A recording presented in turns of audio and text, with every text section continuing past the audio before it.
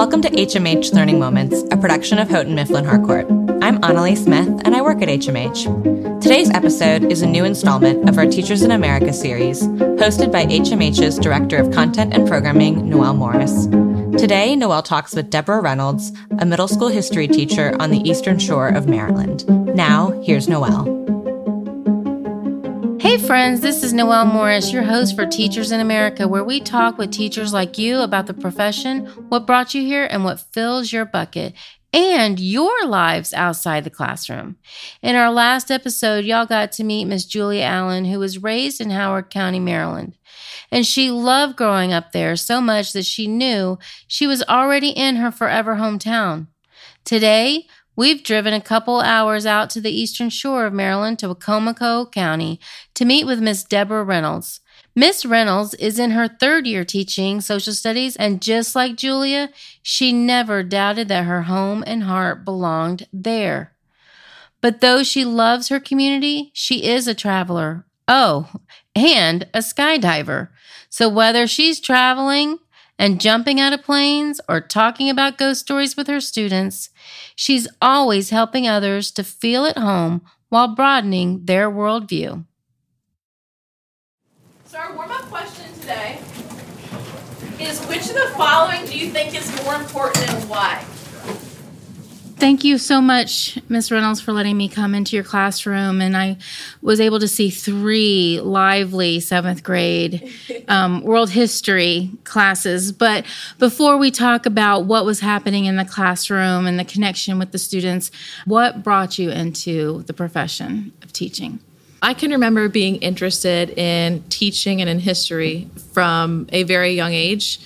When I was probably about 10 years old, when I had summers off, I would go upstairs and watch documentaries on the History Channel. And it fascinated me because the lives of the people on the TV were so different from mine. And I took an interest in history, but then I decided that education would be a way I could make an impact on people and making them a better person and helping them learn. So I would say the combination of those two things helped me cement my idea of becoming a teacher, and then I knew it had to be history. Where did you grow up? I grew up right here in Salisbury, Maryland. Really? And was that always part of the plan as well? Like you were going to come back to your community? I, once again, from a very early age, knew I wanted to live here forever. And I thought that I could give back to my community by teaching in the same county that shaped me. And here on the Eastern Shore of Maryland, we have a lot of history. About 45 minutes west of where I live, Harriet Tubman grew up. Frederick Douglass is about an hour west of where I live. So there's a lot of history right here on the Eastern Shore. And I knew that depending on which content I taught, I could delve into that and use that as a benefit to my students, maybe even go on a field trip. I'm also fascinated because the students were asking about some of our equipment, and one of them was like, oh, I thought it was like a Ghostbuster finder.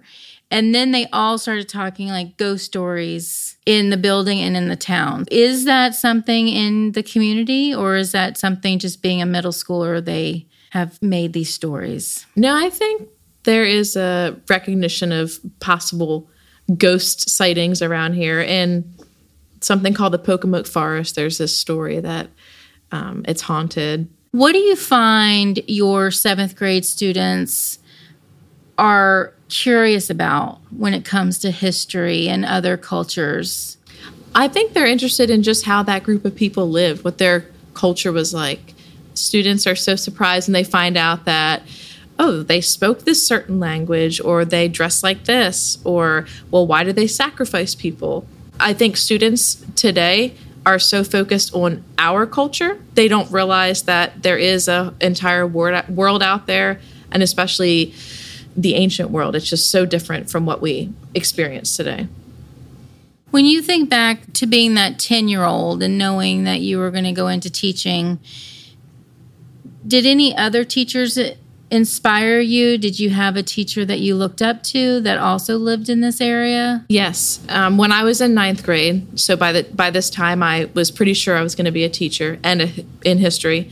My 9th grade history teacher, Renee Cox, She, from day one, made a difference in my life. She was enthusiastic. She always gave me pep talks, and she knew that I wanted to become an educator, and she helped me in my dream. And to this day, we still stay in contact, and she came to my graduation, and she's just been a driving force for me. When I was creating my resume for this position, she was giving me suggestions on how to word things, and I don't like to be boastful, so I didn't want to put too much fluff in there, but she said, well, no, you've done all these things, you need to put it in there. So she's been very helpful in the entire process of graduate school, applying for jobs, and now that I do have this position, I have contacted her when I needed advice for something. Wow. Mm-hmm. Is that your passion around that curriculum, or do you see yourself teaching a different grade level or a different part of history? My passion is American history, U.S. history, but I have come to love world history. The 10-year-old version of me would always watch things about the Roman Empire and ancient Egypt. There's some areas of the room that would make me think what part of American history you are fascinated by, or you have this, teacher romance with this you could call particular area. And I'm curious if you just bring that out to highlight who you are, and I also am curious if your students have picked that up. So I'm guessing you're talking about the Kennedys you see in the room.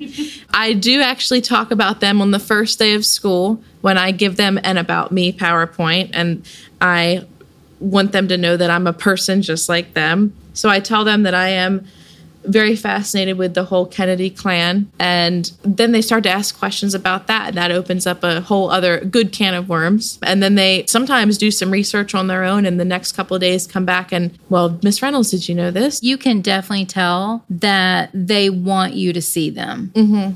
Even when they're quiet and they're not necessarily raising their hand, when you ask a question, they are all looking at you. I was totally amazed. Really? By the energy in the classroom, just naturally as they walked in here and as they walked out. I was also fascinated by your timing. I don't know if you realize how spot on you are with your timing and consistent. I did not. From one class to another. But I was like, man, she is right on point, whether it was the first class I saw or the third.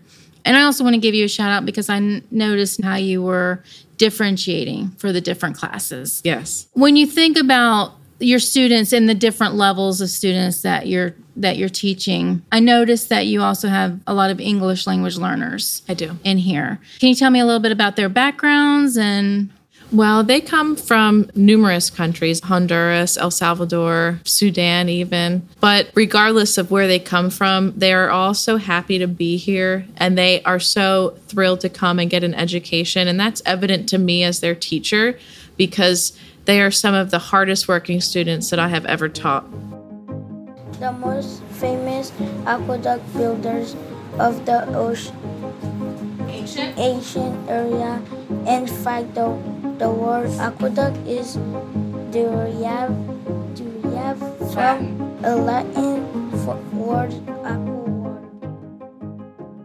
The first class that you saw, I would say that they're very vivacious and energetic. I get them right after lunch, so I think that has something to do with it. For them, I try to really use my proximity as a way to keep the class in check and to keep them on task. I think since they are 7th graders, sometimes if you're not right next to them, they will wander off and zone off. So I try to stay walking around the room for that class. My ELL class, I once again have to use proximity, but it's because they may have more questions and I want to be there to help them if they need help. They are very eager to learn, and they are very energetic as well. And my last class of the day that you saw, I think that they are more self-sufficient. I don't have to necessarily pace around the room as much. And they, I think, are very eager to learn and are excited to come in here and learn about ancient history. With science, you can do a lot more than travel and trade. And with science, you can also build roads with the the science. You can build better roads instead of just like dirt pathways. For that last class, were they naturally a little more mature with their questioning or the way they share their responses? Because you can really tell that they are trying to level themselves up, that they are striving for very academic discourse. Yes, that's the extended class, and they are trying to sound mature. They want to provide as much of a academic answer as possible. So I think they do put a lot of thought into what they say before they say it. Do they come together across the day, or are they in this history class, but they might not be together in math or ELA? I think they're with each other all day long. I was curious about that because that was one of the things I was noticing. They're very connected to each other. Roads were so solidly built that many of them remained in use long after Rome fell. Oh, the second class I saw, which is your English language learners, they're still quietly responding. They raise their hand. They want to contribute.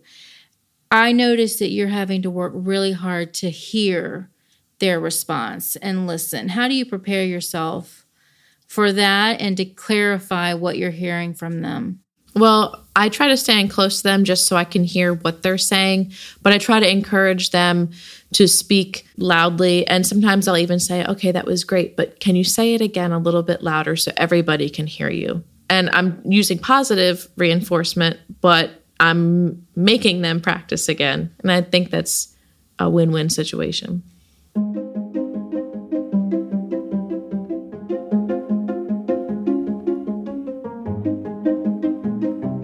Ms. Reynolds, tell me something about you that is completely unassuming, because you are very even-keeled. Do you do anything spontaneous? Do you do anything that I would definitely not think that you would do?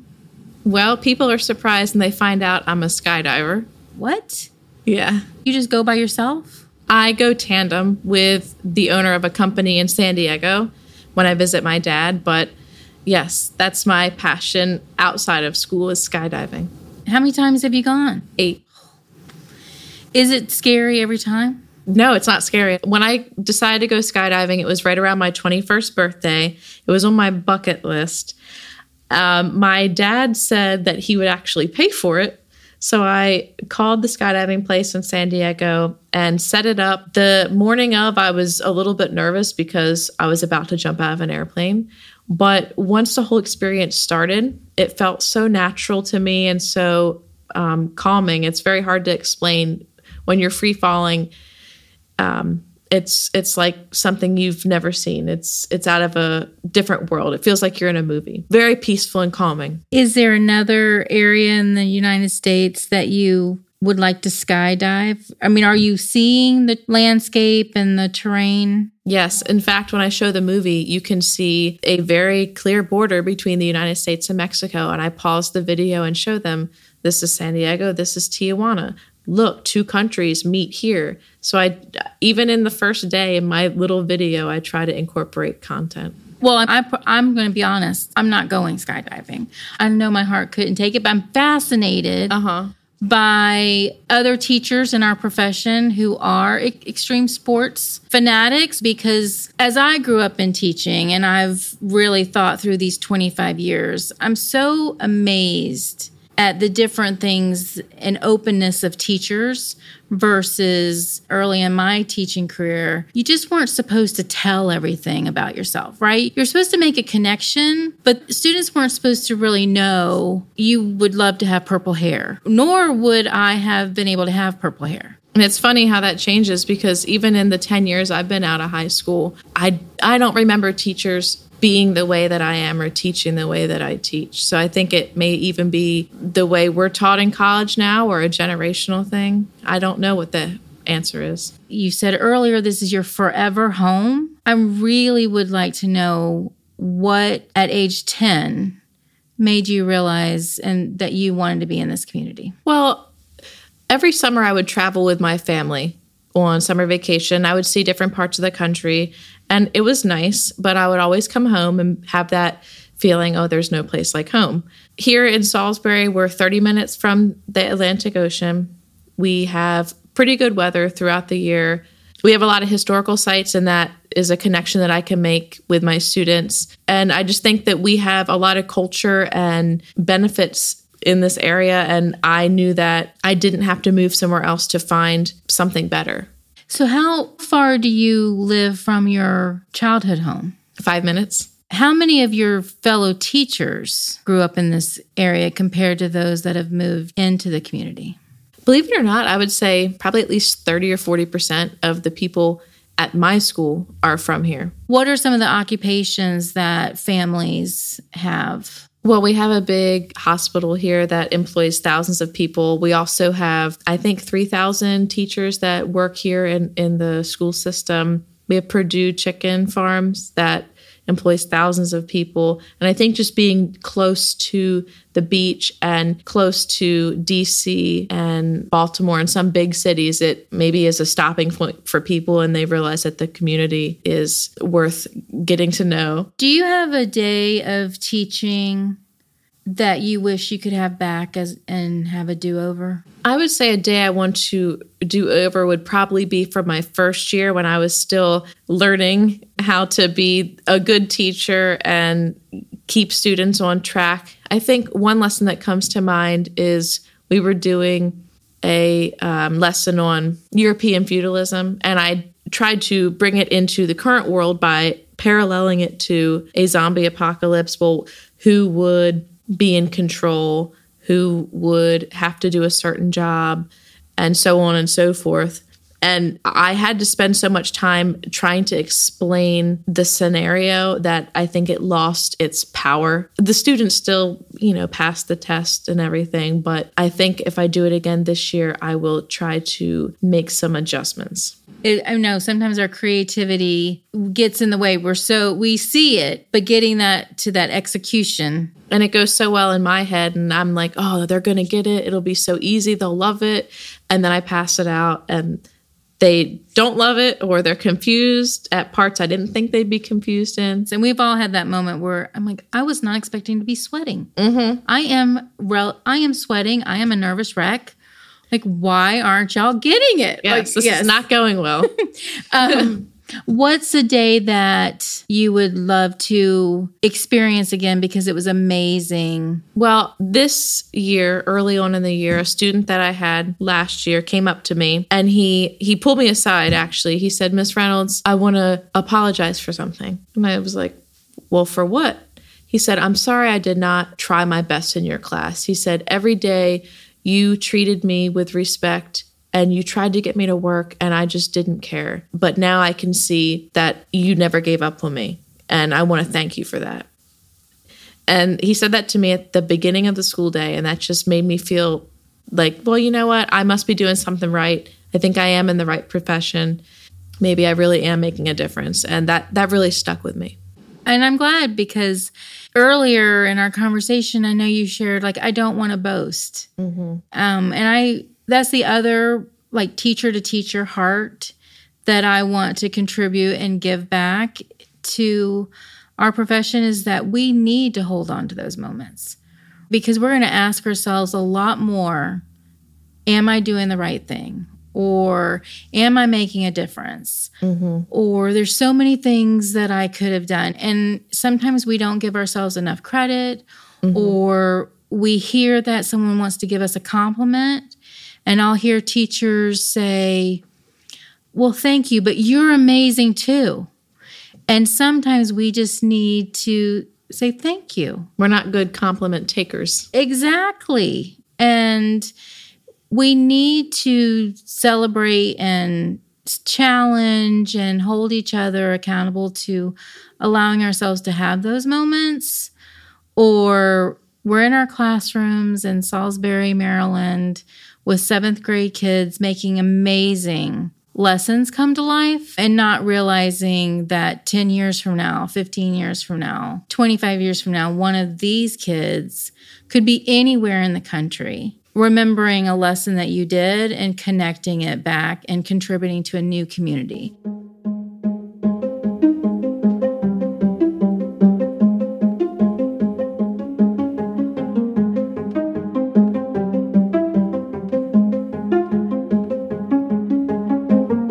Ms. Reynolds, you shared earlier that one of the ways you're making connections and helping start building relationships in day one, first week of school, is you do a About Me PowerPoint.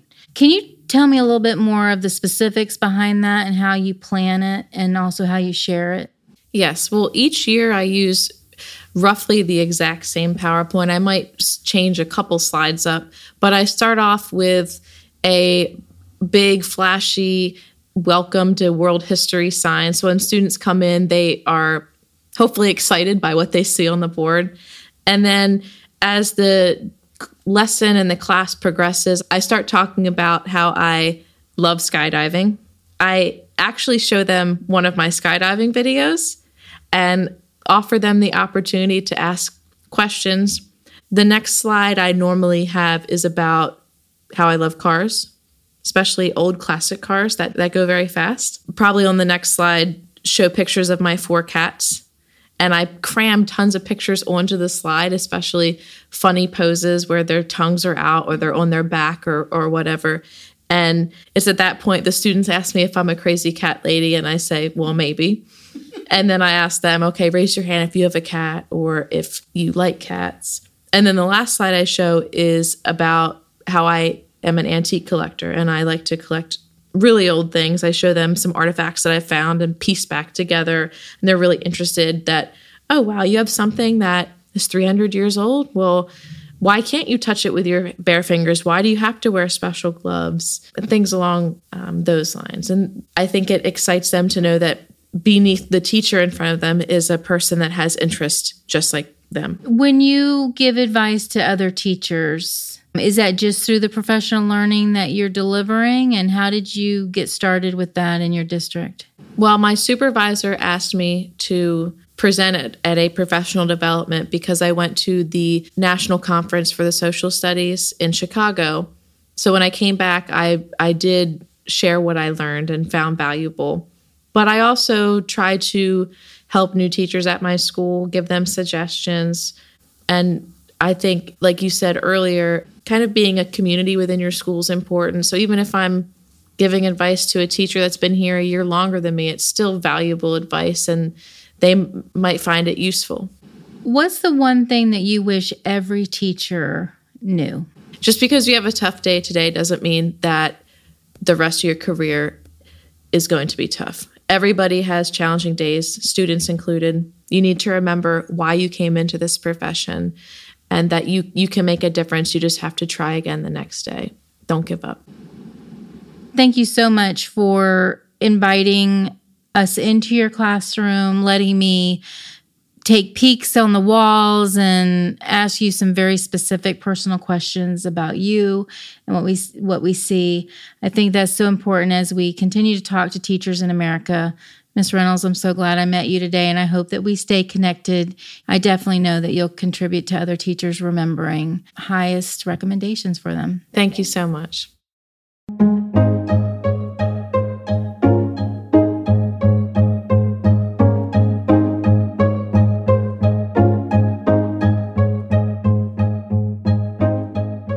Having the opportunity to join Ms. Reynolds' classroom reminded me of my first few years teaching and how phenomenal of an experience it is to meet students, get to know who they are, decorate your room. I loved her quotes. I loved her music and everything that she's doing to show who she is and learn and connect with who her students are so that she brings to life the world in her content. I will always be enjoying the opportunity to continue to give teachers voices, see who they are, and continue our journey together as teachers and friends.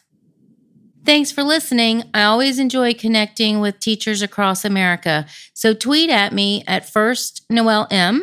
I'm the one with the sunglasses in my profile. Teachers are cool. Join me. Keep listening. I'll see you next time. Next time, I'm sitting down with Noelle to ask her a few questions to help you, our listeners, get to know her better. Be the first to hear by subscribing on Apple Podcasts, Spotify, or wherever you're listening now. We hope you enjoyed today's show and will please rate and review and share with your network. You can join our community and read more on our Shaped blog by visiting hmhco.com/shaped. There, you'll find a transcript of this episode and more. The link will be in the show notes. HMH Learning Moments is produced by Houghton Mifflin Harcourt, the Learning Company. Thanks again for listening.